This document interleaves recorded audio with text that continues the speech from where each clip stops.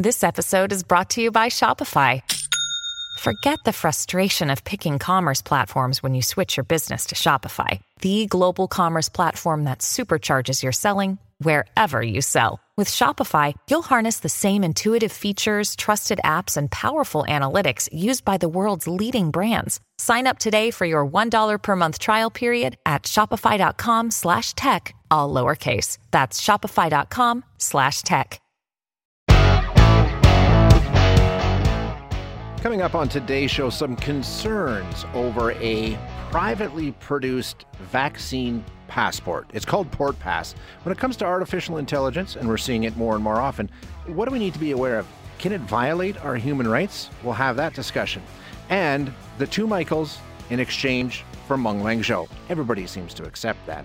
But what does that mean going forward? It's a pretty bold statement from the Chinese.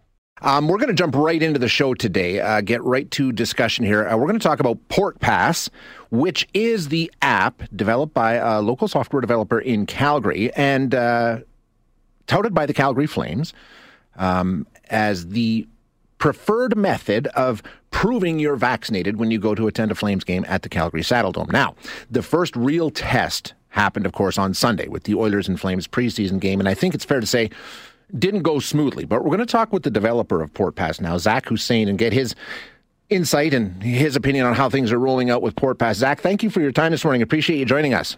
Thank you, Shay. So I know there was some issues Sunday night when this thing rolled out. Is PortPass operational? A lot of people saying it just didn't work on Sunday. So what happened was we had an influx of fans, and our server paused because, when you have so many fans at one time coming on, it kind of froze on us. So we had to get that unpaused within an hour, and it was up and running again. But that was our technical difficulty through growing pains as we were maneuvering through, an early startup. Are you confident that problem has been resolved? In regards to that problem, we are confident, but we're weary. So we increased our resources for server and server speed to double or triple what we thought we needed. But I think we've added some additional things here. Okay. Now, obviously, you're aware of the reports that emerged over the weekend as well, that users were able to create, completely fake accounts with famous actors' press photos as the identification component. What happened? When we talked, in the lead up to this, you told us it was completely secure, it was totally reliable, and everything had to be verified. At least in some cases, it doesn't appear that's true. So that user that did that, he wasn't verified. He had 3 more steps to go. There was his QR code didn't work. He was actually already removed off the database, so he wasn't even on there. And, this individual, instead of helping us here, just causes this alarm. And you know what? It's valid. We're going to have, we do have right now is 2 cybersecurity firms on this with our app development team to work together and ensure that we can fix holes and fix patches. And if there's anything, we want to get this up and going. But again, these are little holes that we need to fix. So you're saying that that actually wasn't a pass that would have worked at the Saddledome. That was just in process. He would not have been able to get into the Saddledome with what he had created? 100%. Because, if someone showed up there and you get scanned, you're not Robert Schneider, clearly. Right. Your picture is not you, clearly, when you show it. So, no, that individual was not even verified. He was pulling a fast one. There's 2 more things. His scanner wasn't activated, or his QR code wasn't activated. And obviously something like that can, try and attack us for something we're just trying to get started, but that wasn't accurate on his end on that. Okay, there are also questions about security. Programmers have reported that there's some back-end issues that are not completely secure. You had said that all the information was being kept in Canada. Now there's some indications that maybe some's in Ohio, things like that. What about the security and the confidence people can have in where their data is going? Okay, so once a user is approved, their data is actually deleted, right? Okay. Off of our system. So that's the thing. In terms of when the whole Ohio, Amazon Web Services defaults back and kicks back to Ohio, but that doesn't mean your data is in Ohio. That means our servers in the cloud is in Ohio. Just to clarify that for people, it's not your data's in Ohio. So anyways, we're trying to say it bounces back, and we're trying to say, okay, let's put it back here, and then find ways with cybersecurity firms to literally lock it in place here and not have it bouncing around. And obviously that's with my app development team here and the cybersecurity firms. So we're not there yet, but you're working on it. We're working on it. And I mean, obviously, you know what?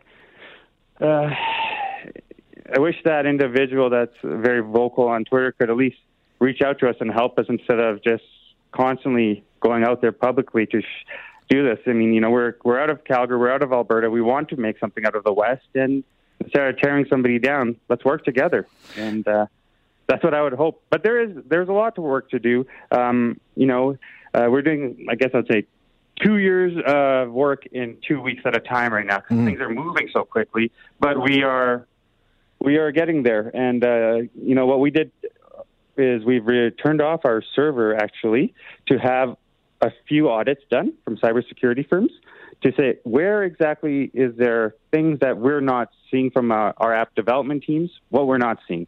Once that's reviewed and we do have green lights there, we will put it back up. But right now we said, let's turn it off because our app development team needs to talk to the cybersecurity firms to review everything right now. So it's better to have it off, go through things, and then turn it back on. Turn it back on. So right now you can't access it as you work through the whatever fixes you need to implement. Okay. And that's being done today and yesterday, yes. Gotcha. Okay. Now, I got to ask you, Zach, and this guy we're talking about is Conrad Young, who was the guy who did all of this. He was on 6:30 CHED Mornings in Edmonton this morning talking about another side to this story that I want you to be able to respond to and give me some clarity on. This is what he had to say. I've received 3 or 4 calls in the span of like an hour from a phone number that had no caller ID. And when I finally picked it up, it seemed like that somebody was trying to impersonate a City of Calgary police officer trying to intimidate me and my family to take the information off of the internet. So, Zach, the question, did you call this guy? Did somebody on your team call this guy? Nope. We do. Actually, it's out there yesterday in our statements that the CPS has called him. So, he is. I don't know what's going on there. I haven't talked to the CPS today, but no, we haven't called him. I haven't had a chance yet to even breathe. So, no, definitely haven't called him on that. So that's. I think he should actually call the Calgary police and speak with them rather than thinking this is a fake. Because that same evening, a couple nights ago at the Flames time or the night after, he did get a call from a Calgary police officer, and that constable has it on record. So I think Conrad should also follow up with these individuals and deal with it. So I don't know about these unknown calls and all that. I don't know how the police usually do that, but he should call and figure it out instead of thinking it's an impersonation. I don't know. That is a little weird to me too. I would be a little awkwarded out, but he should call them and just follow up. Okay. Last question here. Does PortPass have a future? Can you come back from this? Obviously, it's not the rollout that you were hoping for. The Flames are still working with you. They haven't abandoned the project, I understand. So do you think this is a growing pain that you can make it through? You know what? We're gonna keep trying. And at the end of the day, the goal is to do good here. The goal is to make sure we can do it right. And unfortunately, there are some things that I guess we do need to fix, and my team found things that, hey, we need to add more security here. We need to add things here.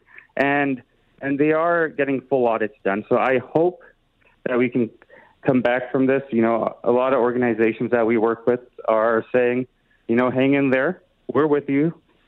Let's get these bugs or whatever you want to call them, holes fixed here, so that individuals like that gentleman are not going to be able to attack us. Yeah. Zach, I know it's a tough time for you, and you got a lot going on, and I appreciate the transparency and coming on and answering the questions. Thanks very much. My pleasure. Thank you. And best of luck. Thanks very much. That's Zach Hussain, developer of PortPass. We'll see how this goes. Not the rollout they were hoping for. No doubt about it. Can they survive? Can they continue? What else do we need to know about these QR codes and the security concerns that have been raised over the course of this weekend? We're going to get some insight on that with a cybersecurity expert when we come back right after this. All right. So we heard what the PortPass developer had to say, and obviously they're trying to work through some things. But it's raised a lot of questions about their app. It's raised a lot of questions about this whole vaccine certification security situation in general. What can we transfer from the PortPass situation to whatever the government may come up with one day, what's happening in BC, all these different things. There's a lot of questions out there about this. So let's see if we can get some answers. We're going to chat now with Ritesh Kotak, who is a cybersecurity tech analyst. Ritesh, thank you so much for your time today. I appreciate it. My pleasure. So, yeah, with this whole PortPass situation, this is a privately developed app, but clearly, with its rollout over the weekend, we're seeing that there are a lot of questions about security, especially when you're talking about personal information like this and where it goes, who's accessing what, and where it ends up, right? Exactly, and that's the big issue, is the fact that you have a private company that's literally saying, can you please give us what we call PII, personal identifiable information. Now, this is, you got to think about the type of data that you're actually putting here. You're putting your vaccination status, you're putting, in some cases, you're uploading a ID card, which could be your health card or driver's license. There's some really sensitive information. So that begs the question is, if I'm giving you this information, I have a right to know, where's the data housed? Who has access to it? What are you doing to protect it? Is it going to be repurposed? There's all these questions, not to also mention the security concerns. Is the data encrypted? Has there been a third party that's come in and done what we call a penetration test to see if hackers can get in? There's all these questions that need to be answered that weren't answered before the rollout. And I think that's the question that a lot of people have, right, is we don't, for a person like me, you sign up and get onto this PortPass thing. I think we kind of rely on people like you to take a look at, okay, there are some issues here, because I wouldn't know, how to access the back end of this app and access the information and where it's stored and all the rest of that stuff. I think for your average person, we just don't have a clue how all this stuff works. You're absolutely right. And are you going through the terms of services? Are you asking about their privacy policies? Are you asking them to, what cybersecurity protections have you put in place, or data protection mechanisms have you put in place? Chances are you're not asking that. You don't have the experience or the knowledge. So all the more reason that this is a joint responsibility. I think it's not appropriate for a private vendor to come out and say, here's an app, give us your data. I think there's a joint responsibility here by organizations and also by the government. Yeah. Now, I understand, I completely get it. Carrying around a piece of paper and an ID in a world where everything is digital. We live off our smartphones. So it's so much easier to just flip your phone around and say, scan my code. Makes sense. It makes complete sense. But there's a price to pay for that convenience, and we cannot overlook it, because we know with the internet, once something is out there, there's no such thing as delete. There's no getting it back. It's gone. It's completely gone. Absolutely. There's no getting it back. It's Pandora's box has been opened, especially if there's a breach. That opens you up to potential issues around fraud, identity theft. Yeah. Your information is out there. It's so difficult. All the more reason, we're going to be using apps. I'm not saying we're not going to use apps, but we got to make sure that we do our due diligence and do our homework. See, this is the thing, Ritesh, for, like you say, for the millions and millions of people who will be downloading and using these apps, because essentially they have to, having that layer of government responsibility, I think, would provide some layer of protection, at least recourse, right? I mean, it's a brave new world. I understand that, but that has to be something that's on the forefront for all developers. Absolutely. Now, I know that, the government is going to be coming out with their own apps, and we've seen this from province to province to province. There's also talk potentially of some sort of federal app. But here's the thing, is they need to be, if they're going to partner with third parties, they already do their due diligence. The problem that we have here is that these are third parties that have not been approved by the government to use the app. And that is what opens up, especially when you have legitimate organizations saying, we recommend you use this app. And I don't want to call out particular apps. I get that they're trying to fill a void, but But at the same time, it's like, this is your data. This is your information that's getting out there. And the longer the government delays in putting out some sort of mobile app or approving a third-party app and saying this is going to be the official provider, go ahead and download it. We've done our due diligence. It's safe for citizens to use it. Until that happens, so what we're going to see many companies try to fill the void, because there is a market. We are mobile first community, and it's convenient. It is what it is. Yeah, it's the way it's going to go. I think you're right, Ritesh, and we need the government to get their foot on the gas and get this here quickly. I appreciate your time this morning. Thank you for joining us. My pleasure. Thank you for having me. Yeah, you bet. That is Ritesh Kotak, who is a cybersecurity tech analyst. And yeah, we know the federal government is working on some sort of a plan that they will make available to the provinces. Provinces of Alberta says they are working on a QR code and will have new information on that available to us in the coming days. It's already in place in BC and some other parts of the country. I think New York had one literally almost a year ago. 6 months ago, at least, I think. They had a pass. So, I mean, they're out there. There are ways to do this. There's companies that have already implemented it. How long will we have to wait here in Alberta? I'm not sure. But in the meantime, we're seeing some of the issues with, you're printing off the fake vaccine cards, and now the issues with PortPass. So we're definitely in a spot here.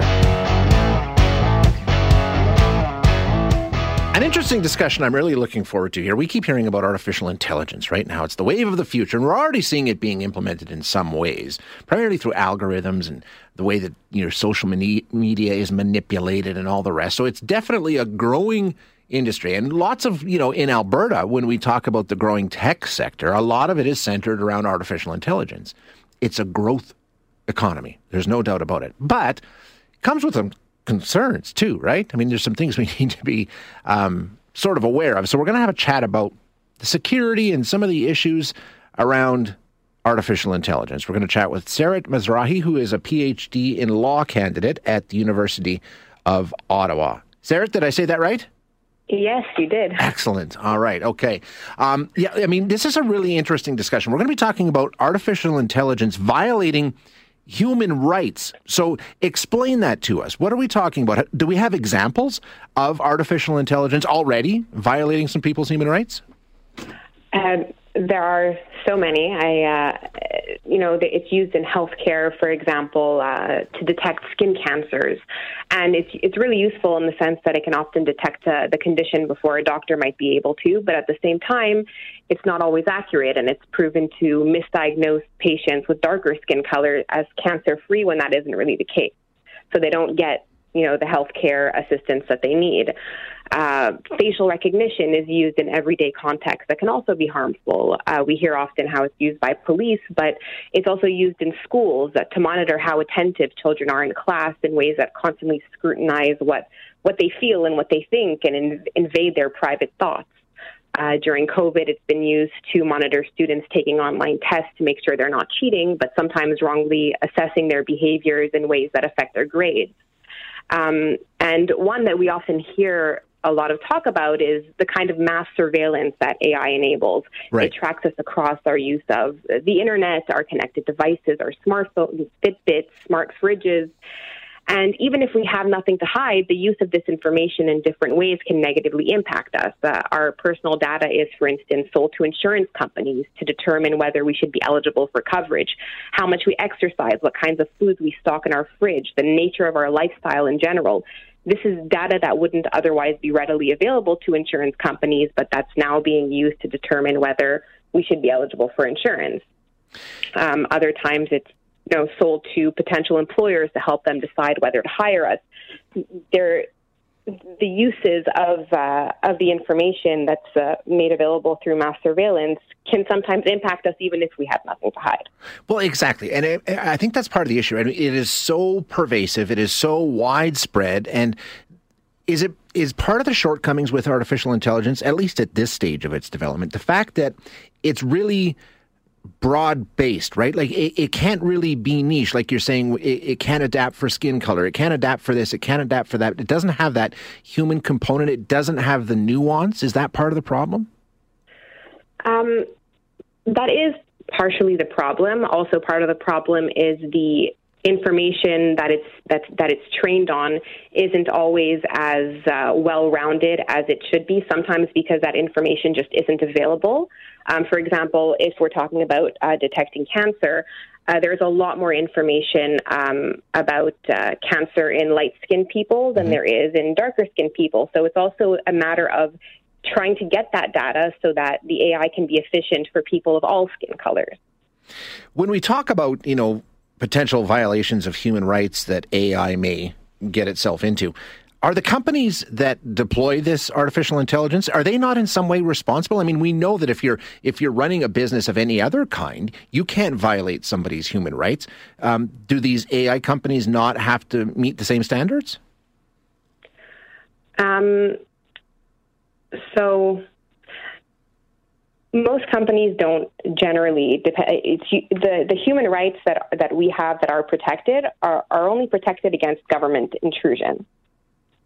So most of the time we think that, our human rights are protected across the board, but that isn't necessarily the case. A lot of companies now are trying to, develop these technologies more ethically with an eye to human rights and how that affects people. But there is no real obligation to do that, which is why we need concrete regulations to ensure that those elements that are human rights are protected. Yeah, so what do we need to do? I mean, how do we go about addressing this? Obviously, it's an issue. So one thing that's really important is making sure that the general public is aware of the potential risk. A lot of the times, these technologies are presented as being very convenient, but we don't really know much about the flip side.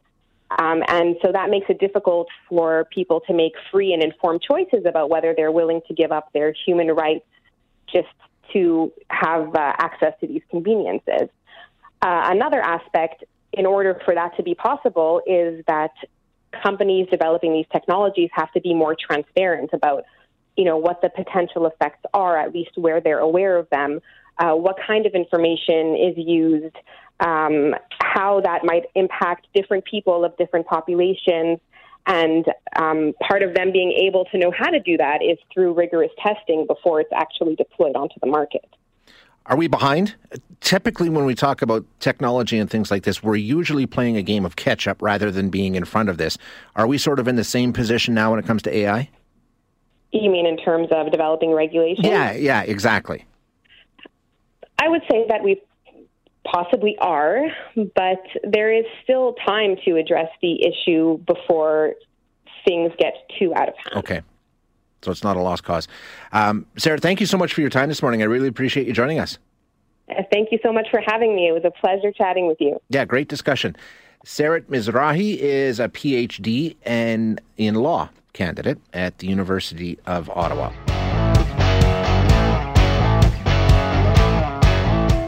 So the whole China-Canada situation spilled into the United Nations General Assembly yesterday. Our Foreign Minister, Marc Garneau, was addressing the UN, and he talked about the solidarity of Canada and its allies in defending human rights and international law in the wake of the release of the two Michaels.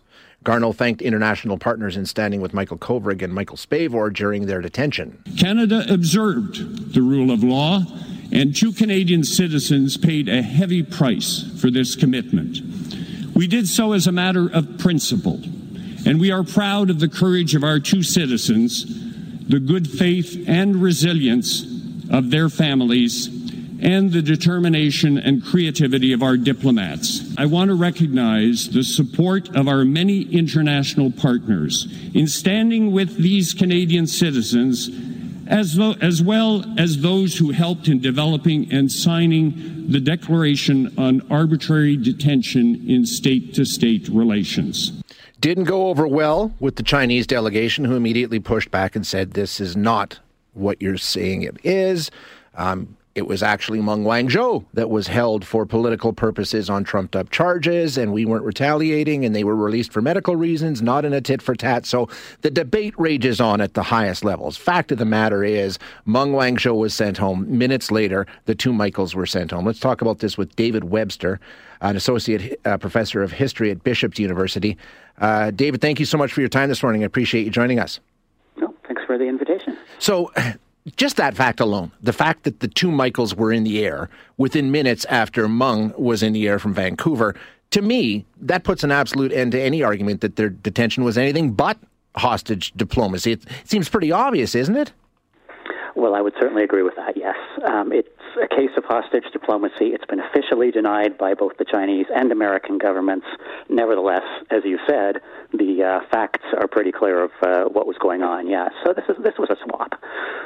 And so what does that tell us? Clearly, China indicating they're not playing by the same rules, and that's something that they obviously want people to know, right? Like, take us seriously here.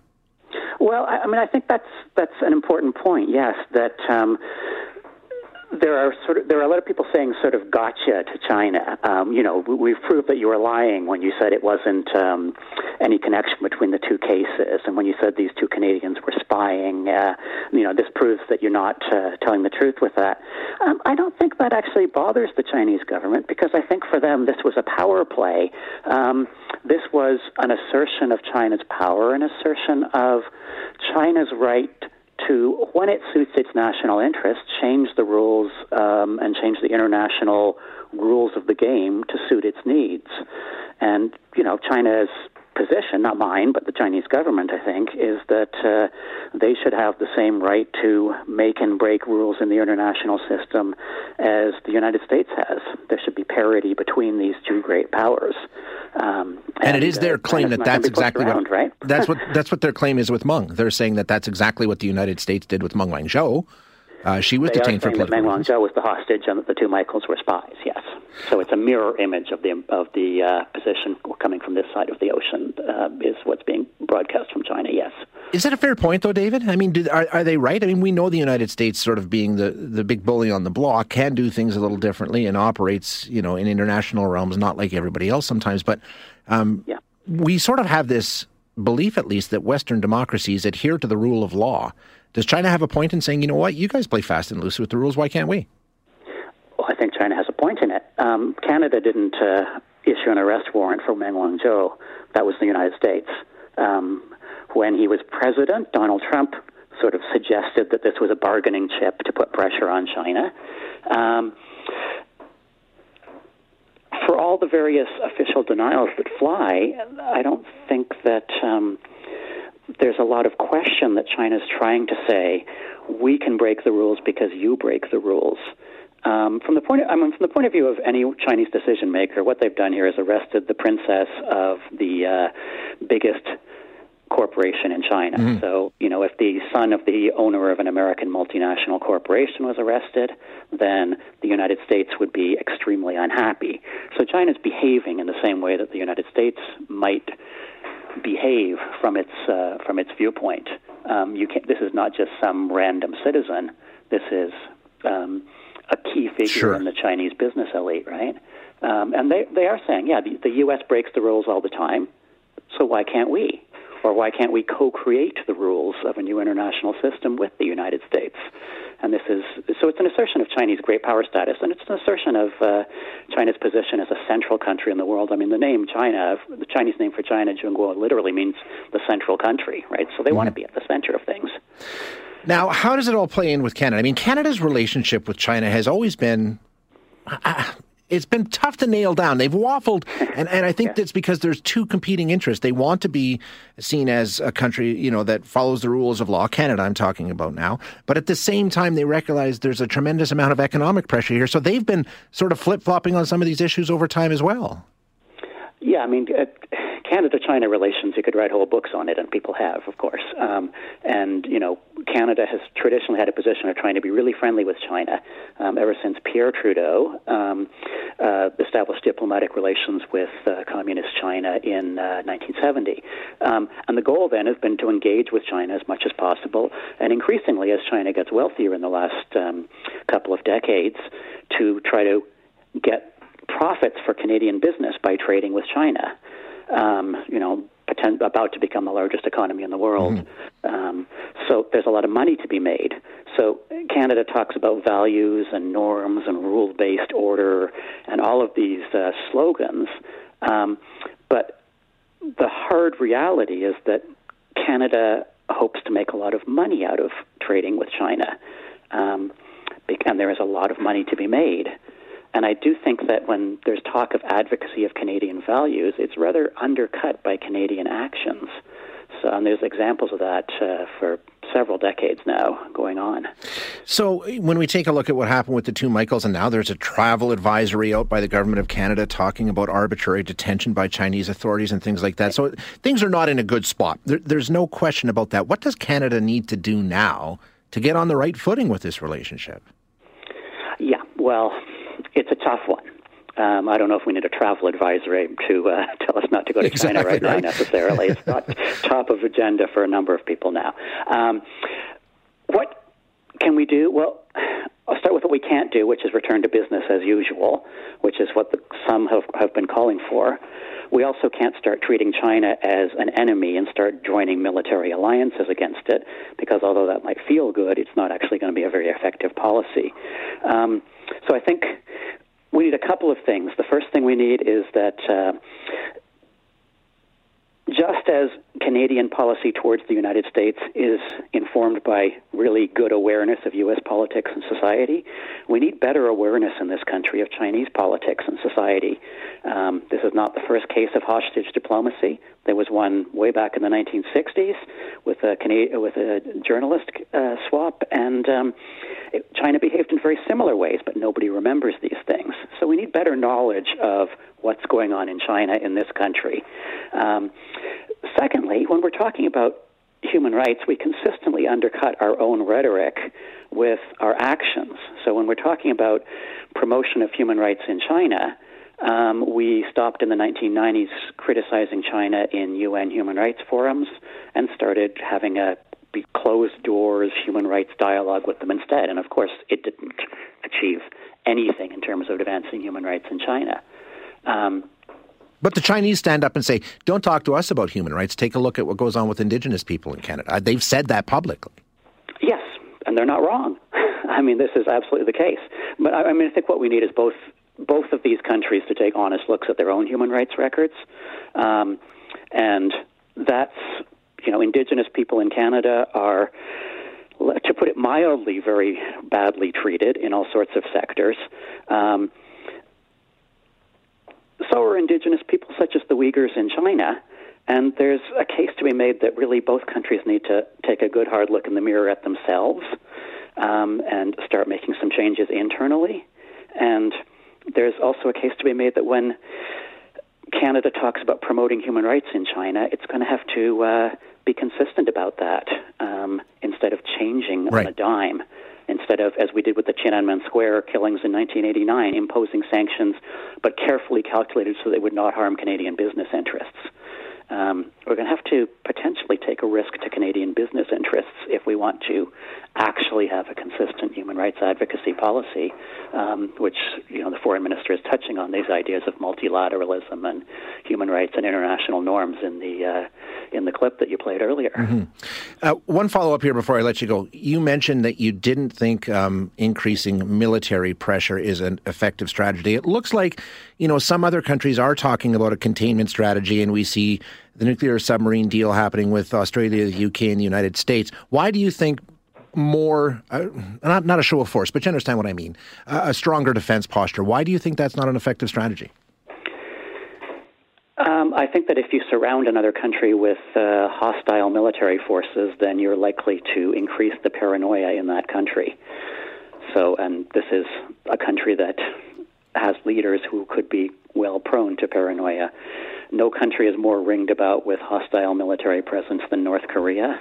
We have a pariah state, a hermit state with nuclear weapons as a result. It hasn't been an effective containment strategy in the way that had been hoped for.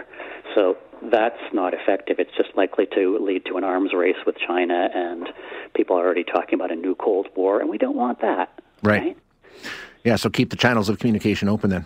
So we need to keep the channels of communication open, but we also have to be consistent and speak about values, including human rights, and keep advocating for other Canadians who are still in prison, such as Hussein Chalil, another Canadian citizen who's been held in China since 2006. Yeah, so there's dozens of them. More to be done. Yeah.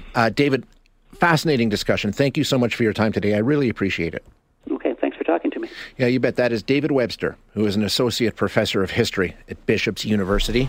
Thanks for listening today. To hear any of our other interviews, you can find them wherever you find your favorite podcasts. And if you like what you hear, don't forget to rate and review us.